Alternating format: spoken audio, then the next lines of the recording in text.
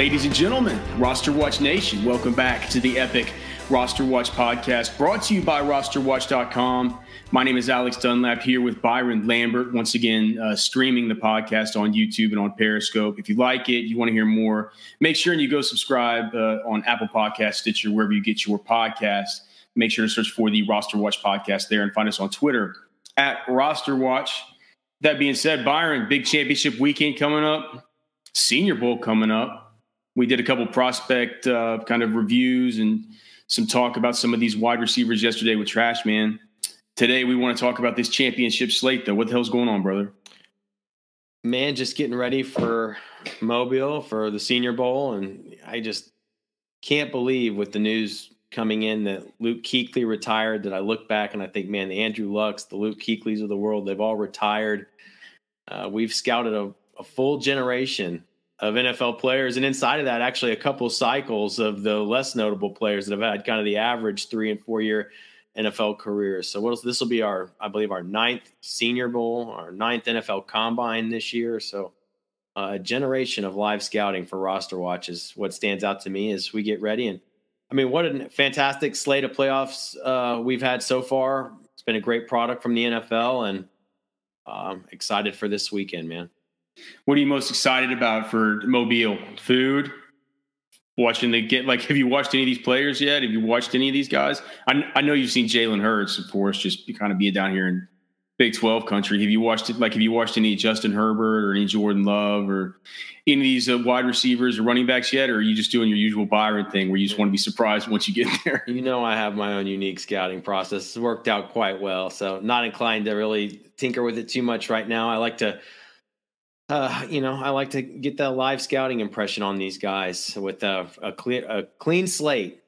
You know, they have a clean slate from me when I see them in Mobile, and it's led to a lot of really good scouting evaluations for us and for Roster Watch Nation.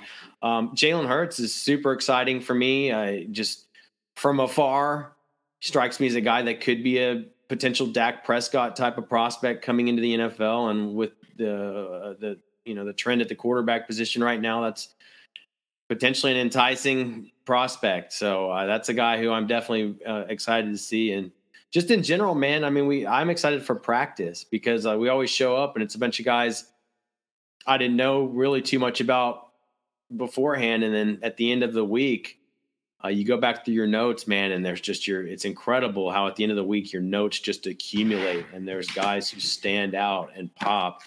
And, you know, you're reminded that this is full-blown NFL competition. These are NFL players. This is the best way to scout prospects coming to the NFL. Analytics are great. Scouting college film is great. But there's nothing better than scouting these players in a live setting playing football against other NFL caliber players. That's how you're going to know what they're going to look like on Sundays. And you get over 100 of the top seniors and a couple of 5-year juniors that qualify, coming into this event every year. I mean, the vast majority of these guys get drafted, and many of them turn into Pro Bowlers and top shelf NFL players. So when you see a Cooper Kupp going off, when you see a Deebo Samuel going off, when you see an Aaron Donald going off, when you see all these, I mean, the list is incredibly long at this point.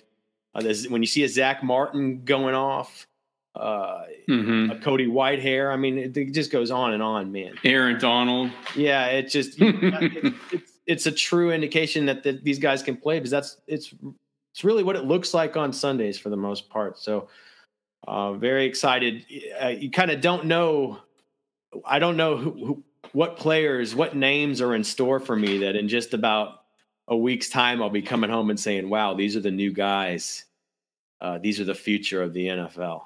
Well, it's just crazy. Like, it's like here, this is always, one of these is always kind of sitting next to my desk, right? These little Senior Bowl tablets that they hand out, or not tablets, Senior Bowl notebooks they hand out before the week starts. And I was just looking, like, if you look back to the very start of last year, that was day one. It's like South practice, and then you get a whole after day one, how am I going to make anything out of this? And you get a whole all this stuff, man. It's awesome. And as I'm looking down, like just right inside there, I have last year's just roster that you get on day one, and just looking down the names. I mean, there are people on here that have been. I mean, the very first two names are Lonnie Johnson, who's the Kentucky headhunter, started this year for the Texans. He was the guy. He was the guy that had to try. He was the guy who was tasked with having to try and shut down Travis Kelce last week. Right? It's like all of a sudden, fucking, they're playing in the NFL. Deebo Samuel, Will Greer, Montez Sweat. You just looked down. You're Hunter Renfrow, Raquel Armstead. The list just literally. I mean, I'm skipping over all kinds of guys that have been, just big contributors this year. Elgton Jenkins. I mean, he's going to be a factor this week. I think he's a Packer, isn't he? Mm-hmm. Elgton Jenkins. And that's just on the South squad. It's like, look at the North squad. There's just, Terry McLaurin, like you mentioned, just a whole, Gardner Minshew, like just a bunch of guys that you just like, fuck, think about it. Jimmy Garoppolo, Kirk Cousins, Russell Wilson, Derek Carr. I know I'm forgetting a whole bunch of others right off the top right now, but these are impactful players in the NFL. And most importantly, Dak. Most importantly, these are important players for our fantasy teams, for our dynasty teams. The way that we win at Roster Watch is, it's a whole system, but ultimately the real advantage is having a direct feed on the good young players before they hit true market value. And that's where we get, that's where we extract most of our winning ways. So we'll keep it up this year with a big year. And this where it starts out here is at Senior Bowl week, so we're always excited about it. One thing that we used to do when they started practice on Mondays was get there on Sunday nights, and it was always a super fun thing to do to go and watch the championship games there in Mobile. As the schedule's changed, it's not really and as we've kind of grown more up a little bit and had families and I guess since I've had a family, it's harder to get up there for the whole one weekend to the next weekend. But we'll be there for weigh-ins, for all the practices. We'll have a live broadcast on Sirius XM. I believe Deutsch sent an email earlier. That's on Wednesday, right? Wednesday. It's on Wednesday. It's funny. Like I emailed him about that whenever I just kind of gotten back and home from some of my own traveling. And he's like, dude, Byron emailed me about this shit like 3 weeks ago. I was like, well, shit, I probably should have checked with Byron.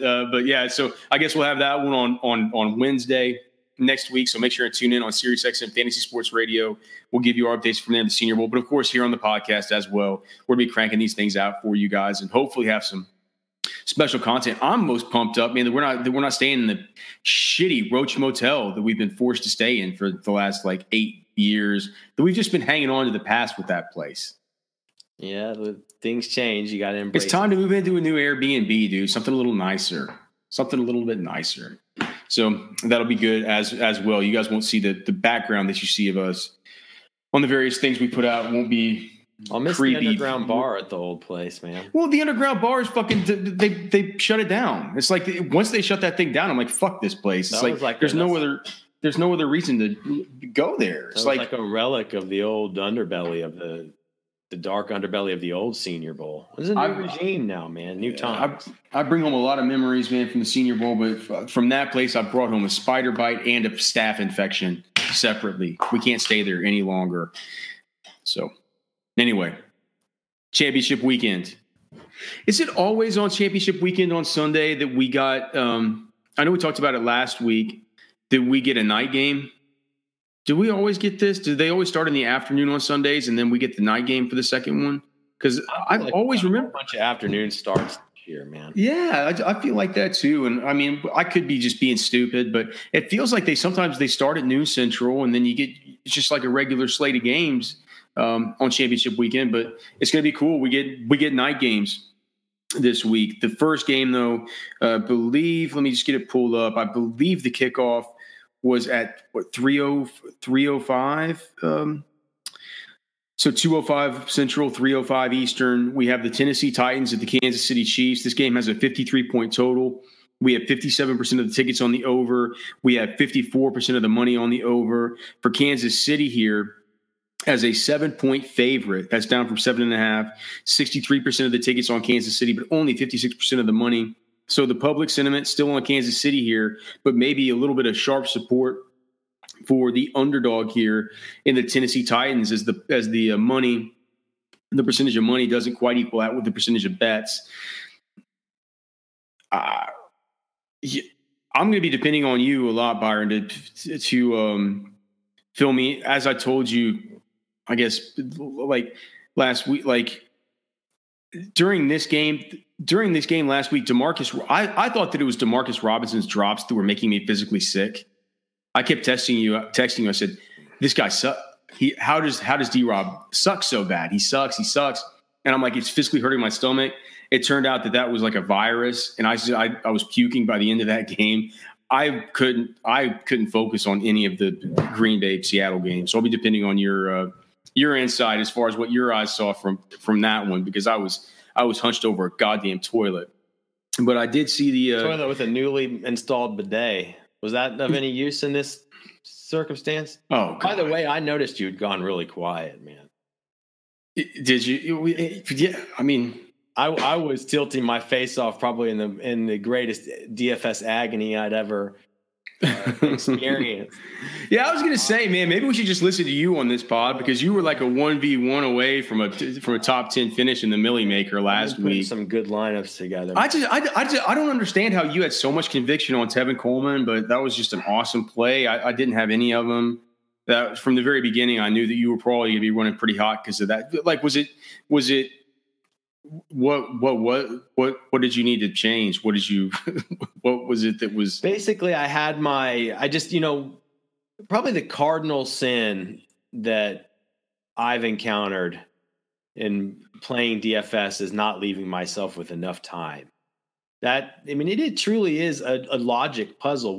Every week we are tremendous at distilling the player pool down for our users to a very accurate and precise pool of the exact players that are going to go off that week. The guys you have to play if you want to win, but you still have to construct your lineups properly. I mean, that's really the key is figuring out how to the combinations of these players and the lineups to construct. And the truth is that takes some time. And so, where I've been hurt the most is when I've just been too busy and not left myself enough time. Truly, I've arrived at, Alex, where I like to make 5 lineups a week. I like to take about 3 hours on Saturday to do it. That's essentially about how much time ideally I would like to spend on it. That's, of course, after the time I've spent earlier in the week doing making the tools and doing all right and everything. Right. But that's kind of the final piece for me. And because, man, it's sometimes in your head there's one little more thing you need to tweak, but you're under the gun to get your lineup submitted. And it's too much, right? So I had last week essentially had my Tyreek Hill and my Travis Kelce lineups. I mean, and that's the way I was doing a lot of that last week, was splitting those two guys up. And then I had my Tevin Coleman lineups for my tournaments, my Tevin Coleman, and I went cheap on defense in those, punted on defense in those lineups, in those tournament lineups. And I just made I put a tremendous lineup together that went over 200 points. I would definitely won some money on it, but I just ran out of time to put my Travis Kelce version of that lineup into. Oh, there wasn't a Kelce version of that one. No, it was a Kittle version. I had of that just one. Had. I mean, and usually that's a true 1v1. You should, like, anytime there's something like that where Kittle and Kelce are the same price, you should have just made one more lineup. They just had Kelce instead. I just ran out of time, man. And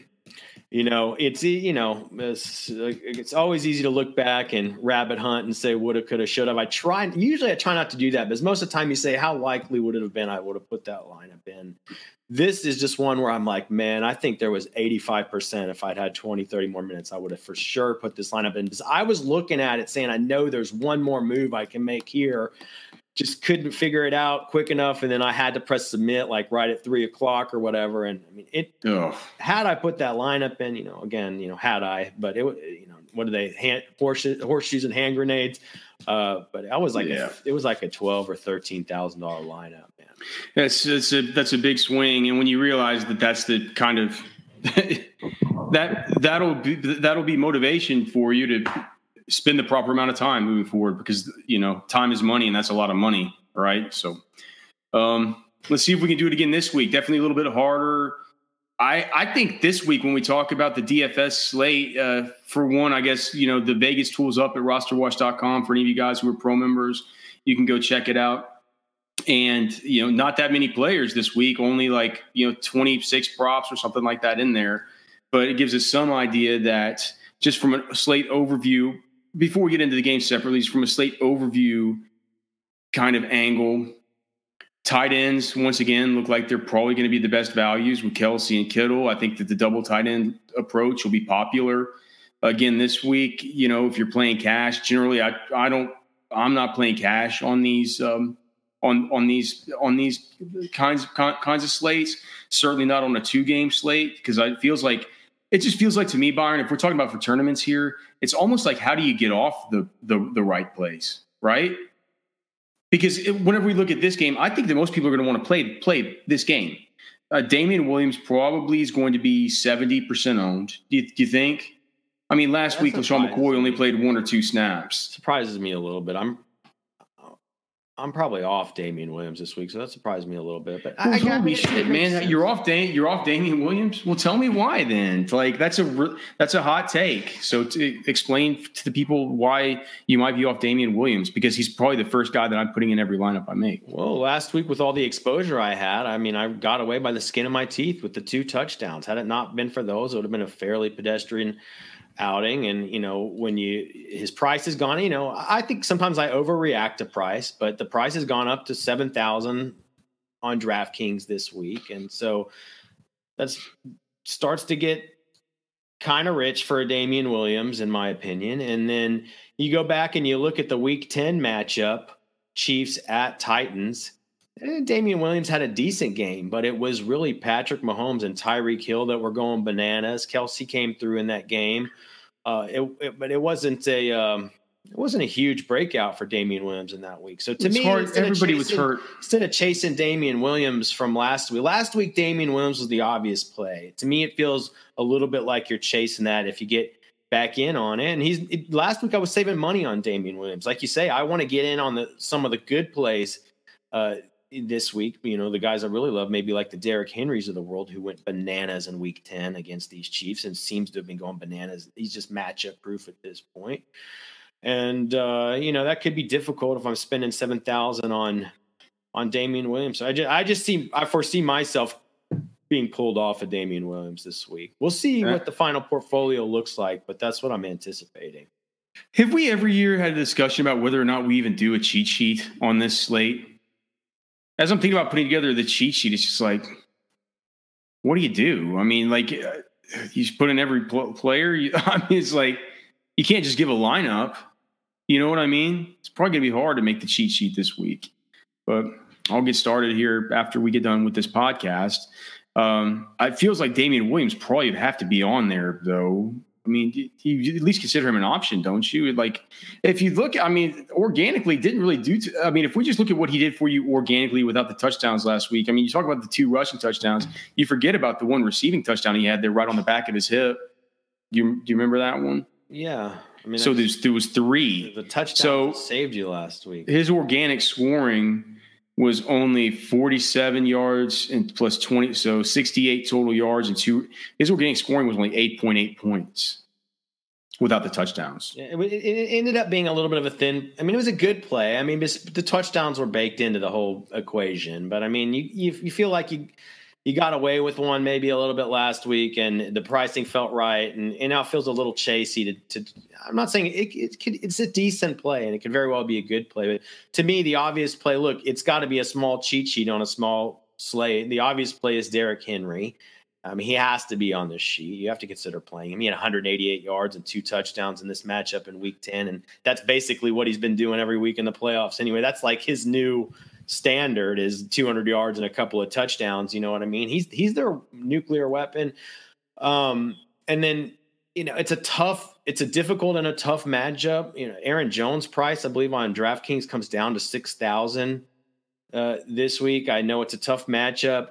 But everybody was super stoked about Aaron Jones last week. It was kind of the touchdown that saved folks with him. It wasn't a huge week for him. So I wonder if there's a sneaky, kind of counterintuitive situation where Aaron Jones, I mean, he's because if you look back in week 12 when they played the Packers, I think it was 24 touches total between Jamal Williams and Aaron Jones. But since then, Aaron Jones has really seized that backfield. So in a matchup where they got absolutely destroyed, 35-7 or whatever? I mean, absolute blowout. The Packers. That was the one where wasn't it like Aaron Rodgers had all the excuses about they couldn't get any sleep or all this other stuff. Yeah, so I just don't think they have a choice, and they know coming into this game that they've got to feed their best players, I would assume. I mean, it's going to take everything they have to beat the 49ers based on a recent performance in the same setting. And so I think they've probably learned, man, they got to come out, feeding their big guns. And to me, Aaron Jones is very clearly taking that role from Jamal Williams. So if he can absorb a lot of those touches that maybe Jamal Williams had in week 12, and we can have a 20-touch Aaron Jones at, I believe it was 6,000 on DraftKings. Then it's 6,700. 6,700. So it's a little bit cheaper than Damian Williams, I guess. Maybe I'm a little bit more. Maybe I can be a little more inclined to go to an Aaron Jones. How much of it last week was the fact that it was just a good matchup for Aaron Jones, whereas this week is a bad one? Like Jamal Williams had 8 fucking targets last time versus these guys. It seems like he was like, I could see the game script getting to a place where they want to use I don't care if it's I don't care if people think it's a talking point or whatever. Matt LaFleur himself has said that Jamal Williams is a guy who they love in pass protection and they love in those situations. I mean, if they get down and the game script gets like that, is it like just because last week the snap counts were so bad, we couldn't see another kind of 50-50 split like we did with Jamal and Aaron Jones the first time these two teams faced one another? It's just late season, it was trending away from that. And my intuition is just you got to get your ball to your explosive players in this game where you're a big underdog, where you couldn't score any points last time. Is Jamal Williams the guy that's going to do that? I don't know. We'll see if rationale prevails or not. I mean, I get your point, but generally the trend has been that Aaron Jones has seized that role as the lead back late in the season. So that's still the narrative that I'm going to buy. It's a tough matchup. I'm worried about the matchup, but you just don't have a lot of options. Like you said, at some point you kind of matchups, the correlations, that stuff dwindles a little bit here at the end. You got to just pricing and, the players, start to, continue to come into a little bit more focus. It's a tough call. But I wonder if people are off Aaron Jones this week, and it seems like maybe it's a tough matchup, but maybe when we were chasing him last week, maybe this is a week that he can pay off a little bit. And his pricing also came down this week. Yeah, I think that as far as the running backs this week, just from what you see on ownership projections, basically across the industry, it looks like, Derrick Henry's probably going to be the most heavily owned, along with Damian Williams. Then after that, probably in a tier kind of together, it'll be Tevin Coleman, Aaron Jones, and Raheem Mostert, right? And maybe kind of 30% ownership. Then after that, other than that, it falls off a cliff. Well, Mostert. No, everybody's gonna be less than 10% owned if you don't pick one of those guys. I mean, I think probably, and that's why I'm saying it's like, if we're talking about this like this, shouldn't we be talking about ways to get off of this, or is it going to be some combination of those guys, or to win a tournament, do you have to have it be is it going to have to be done with the wide receivers or done with a tight end other than Kelsey or Kittle? Because I don't know if Jamal Williams, Matt Breida, LaShawn McCoy, Dion Lewis, Darwin fucking Thompson, or any of these assholes are gonna even if I'm different than everybody else, I'm not sure they're gonna be high enough raw point scores to be able to do anything for me if my sole motivation in getting to those guys is to differentiate myself from the field on a short slate.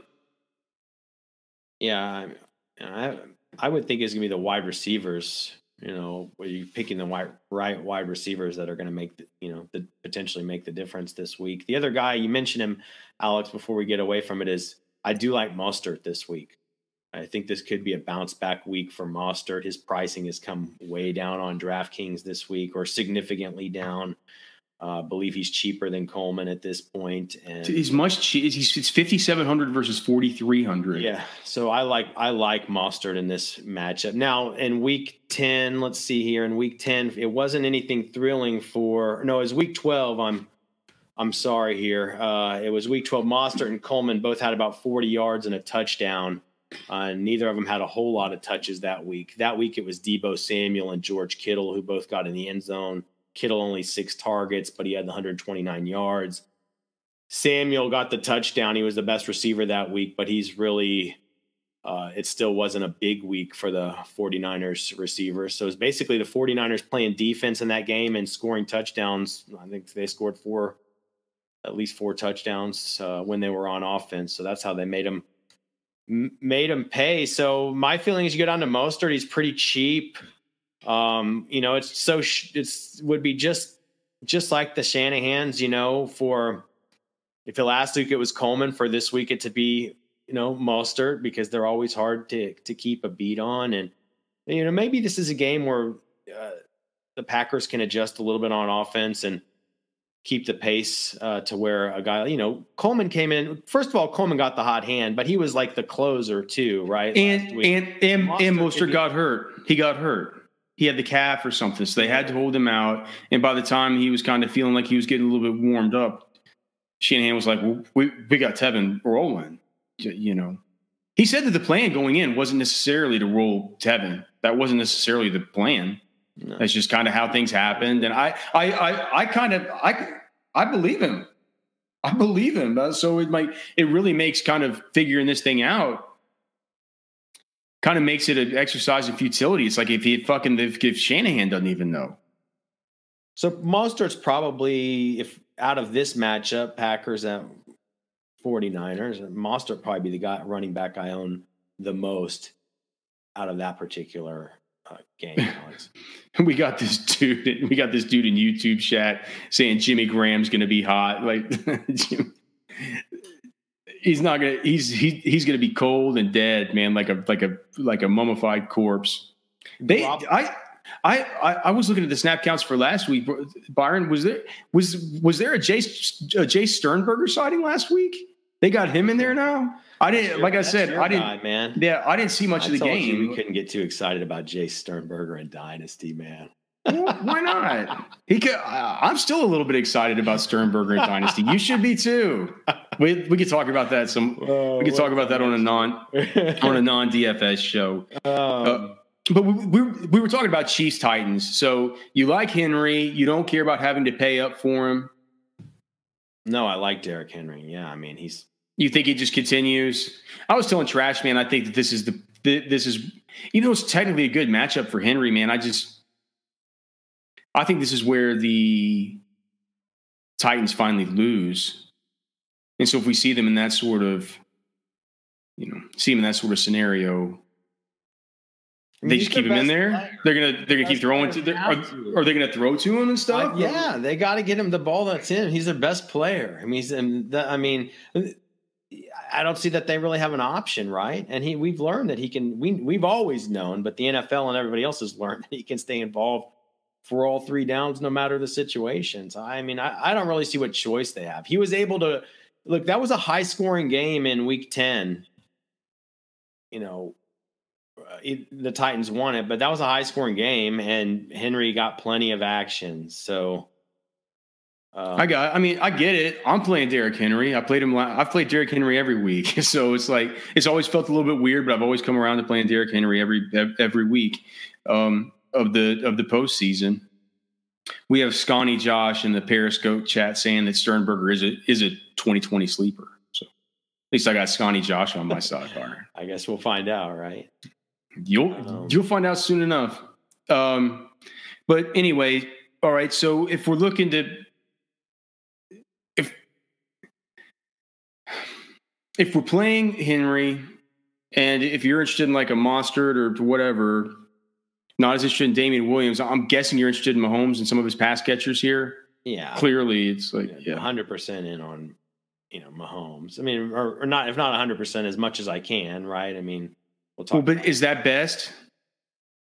I think so, man. He had 446 yards and 3 touchdowns in this in the last time these two teams played, and that offense. I told you last week Andy Reid was going to heat that damn offense up. Now, I didn't realize it was going to be due to a game script like that, but they certainly as hell did. And to me, Andy Reid's got his chance to go win his first Super Bowl. I'd say it's pedal to the metal Chiefs offense, because they know that they're going to be getting a formidable defense in the Super Bowl, and they're going to need offense running on all cylinders. The Chiefs are. So to me, this is just a prime week to keep that thing juiced up. And look, all arrows point back to Patrick Mahomes. So yeah, it was a monster last week. I expect a monster this week. What do you mean they know they're getting because they think they'll get San Francisco? Well, the Packers defense is pretty good, even if they don't, right? But yeah, they've got to think they're going to play San Francisco, and you got to go in all firing on all cylinders against this 49ers defense, man. So do you not think anything at all about the fact that maybe 60-70% of people in tournaments are going to be playing Mahomes? And maybe you could, if this is going to be a scoring environment like we think like this, where they do go so big, maybe we could play Ryan Tannehill. Ryan Tannehill was so fucking awesome to end the season. And I know the attempts weren't there. The attempts certainly haven't been there the last few weeks. I know he only had 15 attempts the week before last. Do you know how many attempts he had last week? Just off the top of your head, it had to be 14. He's averaging 14 and a half attempts over the course of the last 2 weeks of the playoffs. That has to go up this week. But to your point, could he be he is in the Deshaun Watson spot. I mean, and he's been a good quarterback this year. And AJ Brown, it also goes to AJ Brown, who's cheap. AJ Brown's $5,200.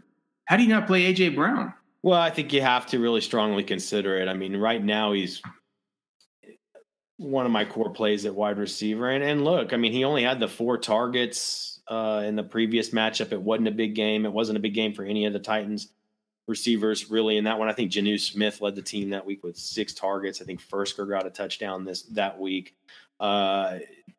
So the previous performance wasn't that notable by AJ Brown, but you look at the game flow, the game script. He's really emerged since then, and much like Derrick Henry, you just think, man, they're not going to be left with any option in this game but to feed their explosive playmakers, and that's basically AJ Brown, Derrick Henry, and if you listen to Bill Belichick, Jonnu Smith. Jonnu Smith with a horrible prop here in this one. I saw he has a 2.5 reception prop, even though this is a great matchup. And the matchup's gotten even better since the Chiefs have lost Juan Thornhill. And I can't believe he has a 2.5 reception, like 26.5 yard prop this week, because it's 2.5 receptions with juice on the under, heavy juice on the under everywhere you look. What is that all about? Probably the volume that they're just taking into consideration. The volume's going to stay the same. They're going to keep handing it to Derrick Henry. They're going to try and take the air out of the ball. They don't want Patrick Mahomes on the field. They're going to run the shit out of it. Is that the deal? I think so. You make an interesting point with Tannehill. I mean, that was my lineups last week that I had a great Patrick Mahomes lineup. I also had some really good Deshaun Watson lineup. So that's a sneaky one. I'd been looking a little, we'll get to it in a minute. I'd been looking a little cheaper, even over to one of the quarterbacks from the other matchup. But, you got to remind yourself, this is the spot that Watson was in last week. So Ryan Tannehill, no Deshaun Watson, but a sneaky contrarian play that could free up a little bit of money for you for sure. And this dude, Scotty Josh, I put his comment up here. He says, Wash Davis has a good performance out of nowhere. AJ Brown has a tough time in man coverage. Maybe the advanced analytics show that he's had a tough time in man coverage thus far in the NFL, but he certainly didn't back in college. I am not worried about That's AJ. An interesting observation. I'd love to watch the NFL tape from this year, because I'd have to go look back at my notes, but I remember thinking he was a better guy in zone than he was in man. Now, I mean, he's physical, so he's able to separate it really. He's fine. He'll be fine. But that would be interesting to see if that is actually been true, because I believe that was the note I had on him coming out. I mean, he's good against all coverage, but he was better against zone than man, if I can remember correctly. And even his pro day, I remember that he was really good at finding the holes, man. Really good at finding those holes in the zones and just catching the ball, electric catcher of the ball, and then that run after the catch. So That's an observation. Well, it's just that we got to see him operate in so many of those parts of the field because, before DK got hurt, before DK went out with the neck, AJ Brown was just playing in the slot and just living like underneath those zone shells. That was how he made his living. So, I guess it makes some sense. So let me ask you, we've made money playing Josh Allen and Devin Singletary. We've made money playing Patrick Mahomes and Damian Williams. So are you suggesting that you could potentially have a Ryan Tannehill, Derrick Henry lineup this week, Alex? Yeah. Yeah. Play with Tyreek Hill and Kelsey and fill it around with Mostert or something. I think, yeah, for sure. Especially in tournaments. It's like, what, in tournaments, are we all just going to play Mahomes and when our pay down guy is going to be Sammy Watkins, and then we're going to play Damian Williams and either Eric Jones or Derrick Henry, and we're going to pay up for 2 tight ends and find some other shitty, play Corey Davis or Tajay Sharp or Adam Humphries. Like, that's what everybody's going to do. I think it'll be something a little bit different if you want to do that.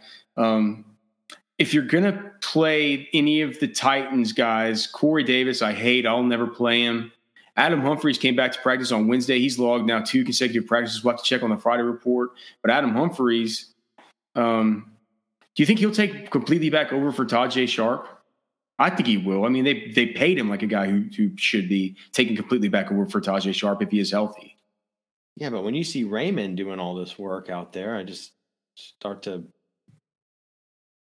just scratch them all off the list, man. It just seems too muddled. Khalif Raymond, shit, I forgot about. He had a big touchdown last week, didn't he? Yeah, Tajay Sharp has been worthless in DFS the last 2 weeks, and so no Tajay Sharp for you. Jonnu, it's just you're not. Are you interested? It's just I can't. I'm gonna have trouble getting off Kelsey or Kittle. If I'm playing 2 tight ends, I'm playing those 2, and I'm certainly not playing Jonnu if I only have 1 tight end slot. Right. For any kind of cheat sheet, it's going to come down to a Kelsey and Kittle, but I'd probably advise to consider making a Jonnu Smith lineup. What about Kansas City? What about the deep guys? Demarcus Robinson looked so bad last week. There were the 3 drops that even I texted you after each one of those drops that were just egregious, just horrible. McCole Hardman McCole Hardman always flashes, and I realized last week, man, he's a real good stack with the Kansas City defense for the old double dip with the defensive special team touchdown. It feels like something like that's going to pop this offseason or this postseason with McCole Hardman. I thought it would be last week with Andy Reid coming off the bye. He would have schemed something up for him, and he did scheme some things up for him. McCole Hardman was in there on the second snap of the game last week. How do you see these cheap guys? Because McCole Hardman's 3,800. Corey Davis is down here at that same sort of price at 4K. Demarcus Robinson's way down here at 3,300. Tajay Sharp's 3,100. How do you make nuts and bolts of these idiots? Well, Sammy Watkins had 9 targets in Week 10 matchup, and that was even in the matchup where Tyreek Hill had 19 targets. I think it was 11 receptions and 19 targets for Tyreek Hill in Week 10. But Watkins still had a nice, very respectable 9 targets. Hardman in that game had, I think it was 1 target, 63 yards, and a touchdown. So and both of those guys are in play, and pretty clearly Watkins is the more solid play, but Hardman is a fine play, and he's a fine play, and he could certainly be one of the differentiators in lineups this week. So, and then you look back, Travis Kelce had a good game in Week 10. Like you said, it's a good matchup again. It kind of feels like it could be Tyreek Hill week this week, but it's far from definitive. And Travis Kelce, if not a great play, is almost certainly a very, very, good play this week. So I think you're going to have your Tyreek Hill lineups. You're going to have your Travis Kelce lineups. And then you'll probably let your budget dictate what you're doing with Sammy Watkins and McCole Hardman. Let's move on to the next one here. Green Bay at San Francisco. This one was a 46.5-point total here. San Francisco is a 7.5-point favorite. We have 69% of the tickets on the over of 46.5. Actually just changed to 70% of the tickets on the over in this one and 66% of the money. So public sentiment is on the over, sharp sentiment's on the over, but just not quite as much. 70% versus 66. And then we have for the spread, 56% of the tickets are on San Francisco, 56% of the money is on San Francisco. So feels like a toss-up any which way you look at it. San Francisco, obviously the worst matchup on paper for basically all opposing positions this week of the teams that are, at least to the teams that are left. What do you think? How do you see the action playing out here, Byron? Yeah, I guess we kind of got into it a little bit earlier. Mostert is running back I like in this matchup with the way his pricing's come down. It feels like it could be Raheem Mostert bounce back week and maybe a matchup that sets up a little bit better for him. George Kittle had the 6 receptions for 129 yards and a touchdown in the Week 12 matchup at home against these Packers. And we called it last week about Kittle, man. Like, I was worried about it. Exactly. I was worried about it. And they're not – you feel – and he's not going to sleep for too long out there. So, it feels like it very well could be George Kittle week as well here. Davante Adams had the 12 targets in this last matchup. He got the touchdown. It wasn't the monster production, but really going to have no choice but to feed him this week. And he's a bit of a matchup proof player. So I'm not, my expectations aren't sky high for Adams, but I'd say he's probably clearly the best play from the Packers side of the ball. I think you can get in on a cheaper, maybe somewhat contrarian Aaron Jones play when everybody was predicting Aaron Jones week last week. You got the touchdown, but it really wasn't Aaron Jones week. Maybe you can eke something out this week. And then, Alex, to me, you look back and it was the 50 yards and the touchdown for Deebo Samuel in week 12 was only on a couple of targets. Really no receivers got very much action in that game. However, even since then, Deebo Samuel has very clearly emerged as the number one wide receiver for the San Francisco 49ers. So he's their number one. There's no more guessing game about like if pricing is close, which 49ers receiver I'm getting on. The bottom line is that Deebo is the guy to play every week, and let the chips fall how they may. So I'm going to get in on some Deebo Samuel this week. I'm going to get in on a little George Kittle. Raheem Mostert's the pass catching back. And those arrows point back to Jimmy Garoppolo, who didn't have a real big game because he didn't necessarily need to fantasy-wise in this last matchup. But there were 4 touchdowns scored in that game. And $5,200, I believe it is, on DraftKings this week. That's significant. That's significant. And there's part of you that says, well, maybe I need to play the underdog in this game. The Hall of Fame underdog quarterback he's going to be playing from behind, Aaron Rodgers. Going to be by far the least owned. But he's there's a reason for it, right? I mean, it was bad outing last time. Garoppolo is, cheaper. Tannehill is cheaper. And, not a huge game total in this one. So, and Aaron, that, we all know Aaron Rodgers, that offense is not the same high flying thing. He can bust out, of course, in any given week, but a 49ers pass defense looked pretty formidable last week. And so, I think in this one, you just got to hope maybe the 49ers, even if they get up because it's playoff football, they really still keep the pedal to the metal a little bit in this one. What if you were to play, what if you went Tevin Coleman, Raheem Mostert, and played Aaron Rodgers, Davante Adams? How much would that? I mean, that leaves you $5,200 per player for your remaining lineup. So if you played a game script like take both those running backs and then just Aaron Rodgers in catch-up mode to Davante Adams, that's kind of weird. Kendrick Bourne. Any interest there? I mean, he scored again last week. I mean, it's just too hard to predict. Five targets. That's pretty good. 5 targets. I mean, Bourne is a guy that could be a differentiator that if you end up with a hole in your flex and the pricing's right, that you could slide him in and not feel, you're not going to build a lineup around him, but if he happens to be the final piece that slides into a lineup that you work, that you like, pricing works, I think it's fine. What priority, if any, are you putting on Davante Adams here? How does he stack up for you versus Tyreek Hill? If you're paying up at a wide, do you find yourself paying up at one of those wide receivers? I don't know what all my final ownership percentages are going to be. I mean, right now, probably the sweet spot for me would be looking at the AJ Browns and the Deebo Samuels of the world is where most of my attention is going to be. At the high side of things, yeah, it's Adams and it's Tyreek Hill. Those are the two guys that are in focus. Probably lean towards Tyreek Hill. I do believe that Adams is going to get the targets in this one.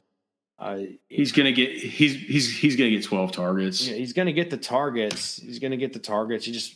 Allen Lazard's been hurt in practice all week. I mean, it feels like it's going to be a Davante day. I like that. I like that.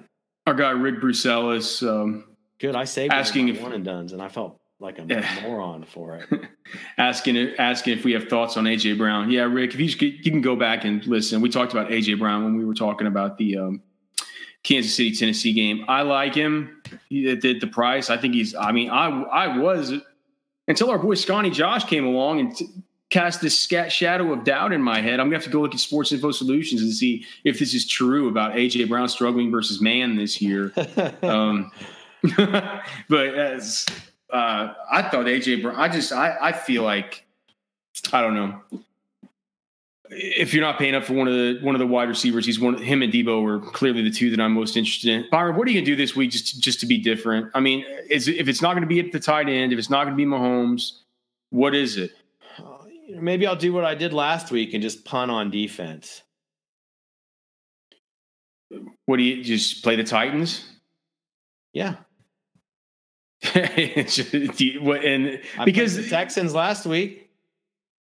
I don't think the Packers are necessarily a horrible play.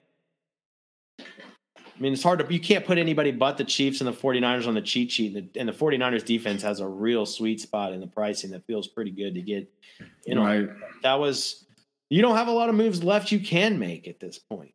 And so I think punting on defense is one of the plausible methods to do so.